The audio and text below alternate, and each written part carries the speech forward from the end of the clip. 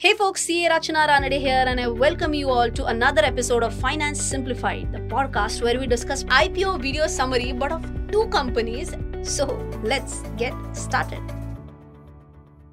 Well, the two companies that we are going to cover is number one is Credo Brands Marketing Limited, and I'm sure you might have heard this name, Mufti. Okay, we are going to talk about that in the beginning, but after this is done, we are also going to talk about Happy Forgings Limited. So let's get started with the first one, which is Credo Brands Marketing Limited, very popularly known by its brand Mufti. Okay, now this company does not manufacture garments. They typically outsource it. They'll ensure that their branding is properly done and they would sell it. Okay, so no manufacturing, only retail sale. But retail sale of what? Of garments and of accessories. Well, if I were to talk about back in 1998, they used to sell only shirts, t-shirts and trousers. But now along with these, they are also into a wide range of products like sweatshirt, jeans, cargos, chinos, jackets, blazers, sweaters, relaxed holiday casuals, authentic daily casuals, urban wear, party wear, athleisure and so many more. Now that you understand this, let's go into the revenue model of the company. Okay, for that you need to understand certain terminologies. Their revenue is categorized into these four points mainly. First one is EBOs, second one is LFS, third one is MBOs, and the fourth one is online channels. Okay, I'm not going to talk about the percentage split first. First, you need to understand what do we mean by these. First one is EBOs, exclusive brand outlets. You can imagine that there is a store which sells what? Only Mufti, okay, clothes. Okay, no other brand. That is an exclusive brand outlet. Second one is a large format store. That is nothing but a store in any shopping mall. Okay, you can also see how many number of stores they have. So you can see here EBOs 404 across the country, large format stores 71 across the country. Third one is MBOs, that is multi-brand outlet. So now you can imagine there is a shop, and inside that shop, not only you will get Mufti, but you will get what? Pantaloons and whatever brands, I don't know, but whatever, all these brands, Peter England and whatnot. All brands in a single store is like a multi-brand outlet. And the fourth one is online channels, like websites, okay? So I hope you have understood with the numbers as well how many stores they have, either as an EBO, as an MBO, whatever. But now let's understand their revenue breakup also. Majority of their revenue is coming from EBOs or exclusive brand outlets. 61% comes from EBOs, 17% comes from MBOs, online 13.95%, and balance 2 is quite a smaller share. So I hope you have understood what does the company do, you have understood their products, you have understood their revenue breakup. In the next segment, we'll talk about the industry analysis. Now let's get started with the industry analysis. Not a big one though, to be honest, just two main points that you need to know. See, whenever I'm talking about apparel, you have to understand that there are two major types of segments. One is an organized segment, one is an unorganized segment. And this company is obviously into the organized space, right? So as per the Technopack report, from fiscal year 2022, where the organized market share is at 45% right now, it is expected to grow to 60%, but by financial year 2027. Okay, so I hope you have understood that there is an expected increase in the market share of what? Of organized sector. Now, if I were to talk about one more point, which is about how much is the CAGR expected in the Western casual wear and Western formal wear. The Western formal wear is expected to increase at 18% CAGR from 22 to 27, but Western casual wear is expected to grow at 22% CAGR from financial years 22 to 27. Now let's go to the next set of details. Let's start with the financials. Revenue from operations has been continuously increasing from 244.8 crores, or what you can see here is 2,448 millions, and it has shot up to 4,981 millions as at 31st March 23. Now, if I were to calculate the revenue CAGR, that's around 42.6%. If I check out the EBITDA also, EBITDA has grown at almost 83.83% CAGR and has grown from 484 millions to 1,638 millions. Even PAT has seen a very nice growth. PAT margin is decent enough. ROE and ROC as at 31st March 23 also stand tall at 28.16% and 29.98%. But if you go back to 21, it was 5.86% and 1.81% respectively. Now, when I tried to even check the RHP, I found out that they have increased the selling price of their products. They were able to increase their selling price, and because of which top line increased, but their costs be it raw material cost, be it their employee benefit or other costs, they have not grown in the similar proportion. Okay. Plus, also one more point was seen that before Corona, their closing stock was at a pretty much higher level. So what happened was that they were consuming the raw materials which were purchased at a comparatively low price. Plus, they were able to increase the selling price, because of which their margins are on a higher side, and because of which you can see that the profitability ratios and the numbers are seen at a better position, right? But now, when they purchase fresh raw material stock, if those prices increase, then their profit margins may get hampered a little bit. Okay. Now, going to the valuation of the company, you can see here the PE ratio of the company at a lower band and upper band stands at 22.05 and 23.21 respectively. PE ratio of the industries is 95.18. PB also you can see 6.08 at lower and 6.4 at a higher, versus industry at 8.92. So both the ratios, be it PE or PB, they are lower than the industry standards. Now, if I were to move on to the risks, two key risks is what we can see. Of course, both are taken from the RHP. First one is that they provide only men's clothes. So if you can imagine something like that, that the entire family has gone out for shopping. Men can do the shopping, but what about women? They'll have to go out for some other outlets, and that is where they could lose out on some revenue. And if they find a shop which can serve for the entire family may shop in the other shop, right? The second one is also about competition from other organized players and also from the unorganized sector as well. So these were about some risks mentioned in the RHP. Well, going to the IPO details, starts on 19th December, that is tomorrow, ends on 21st December. Price band is 266 to 280. As I shoot the video, GMP stands at 44.64%. So it will be interesting to watch how much would be the subscription for this one.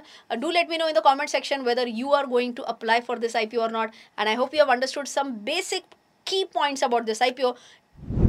So now let's move on with the second IPO, which is Happy Forgings Limited. First of all, we have to understand what does the company do. And it is mentioned in their RHP that this company was incorporated back in 1979, and it specializes in what? In designing and manufacturing. But what? Designing and manufacturing heavy forgings and high precision machined components. So again, for a person like me who is from a non-engineering background, the moment I hear the words heavy forging, like, what is heavy forging? So forging is a word which is used for making or shaping. You either make or you either shape. What?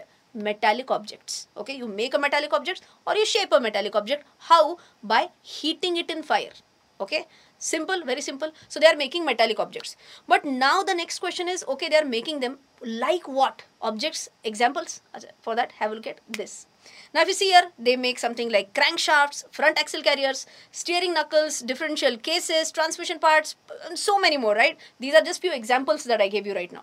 Now the next one is that, okay, they are making all these products, agreed, but to whom are they selling these products? So they sell to many marquee clients. Just few of them to include could be something like Ashok Leyland or JCB India, Mahindra & Mahindra, SMLs, Isuzu, Swaraj Engines, and a lot more.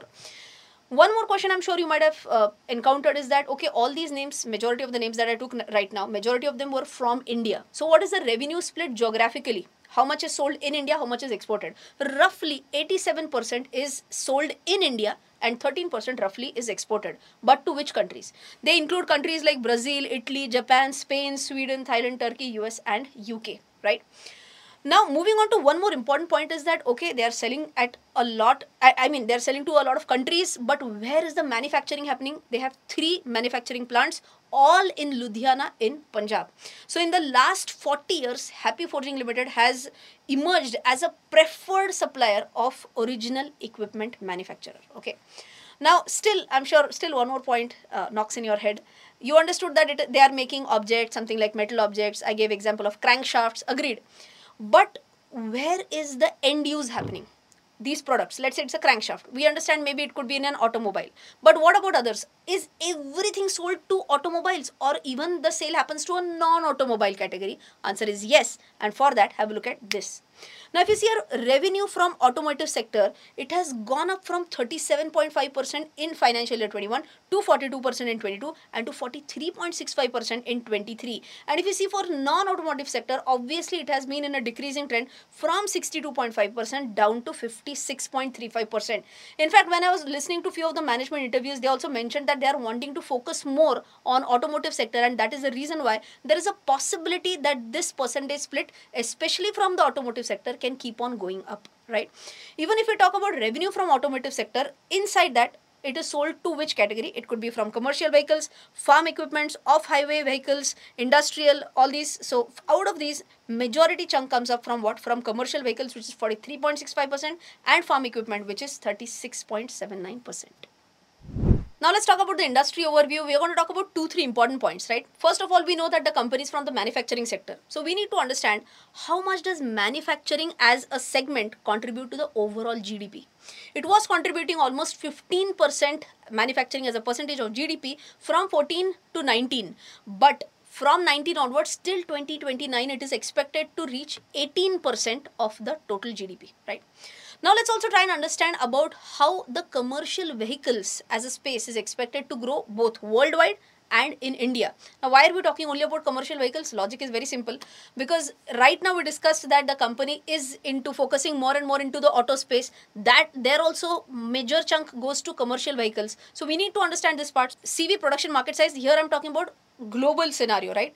Globally, it was growing at 2.9% from 14 to 22, but 23 to 29 it is expected to grow at 5.6%, right?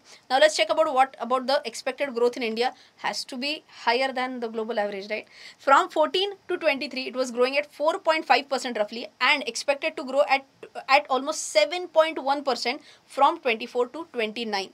So higher the better. That is a scenario for the company as well.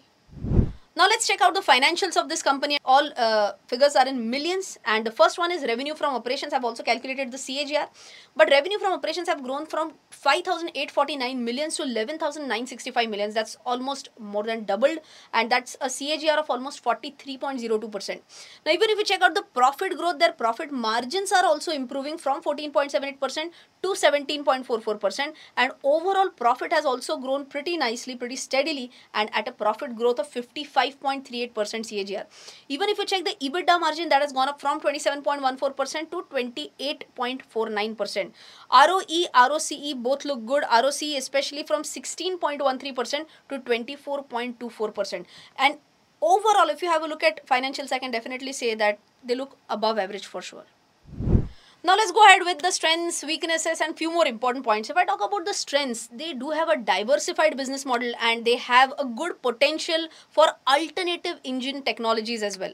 Second strength I can say is that they're the fourth largest engineering-led manufacturer of complex and safety-critical heavy forged and high-precision machine components in India.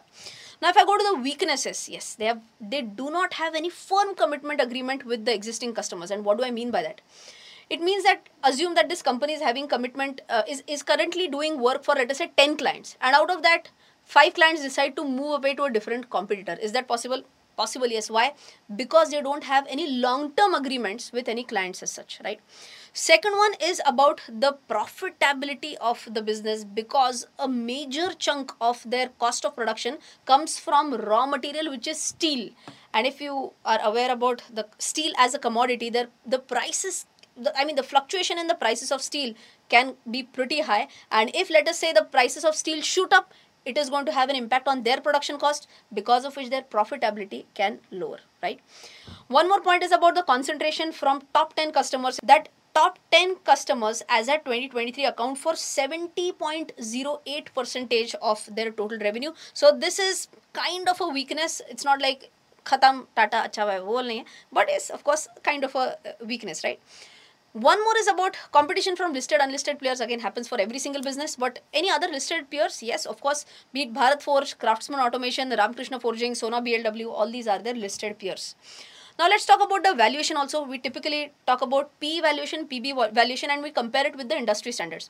At a lower band, the company's PE valuation comes at 34.65. At a higher, it comes at 36.44, whereas industry's PE stands at 59.74. As far as PB is concerned, lower end 7.31, higher end 7.7, and industry PB stands at 8.37. So be it PE or be it PB, both companies' valuations are a shade higher as compared to the industry standards. Well, I hope you have understood about the valuation part. Let's move on to the final one, which is IPO details. The issue opens for subscription on 19th of December, that is tomorrow. Closes on 21st.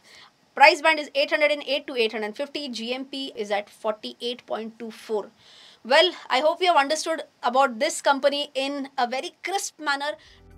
Thank you for joining us on this episode of Finance Simplified. I hope you enjoyed listening to this podcast and also found some value in it. If you did, don't forget to share it with your friends and relatives. Till then, take care. Jai Hind.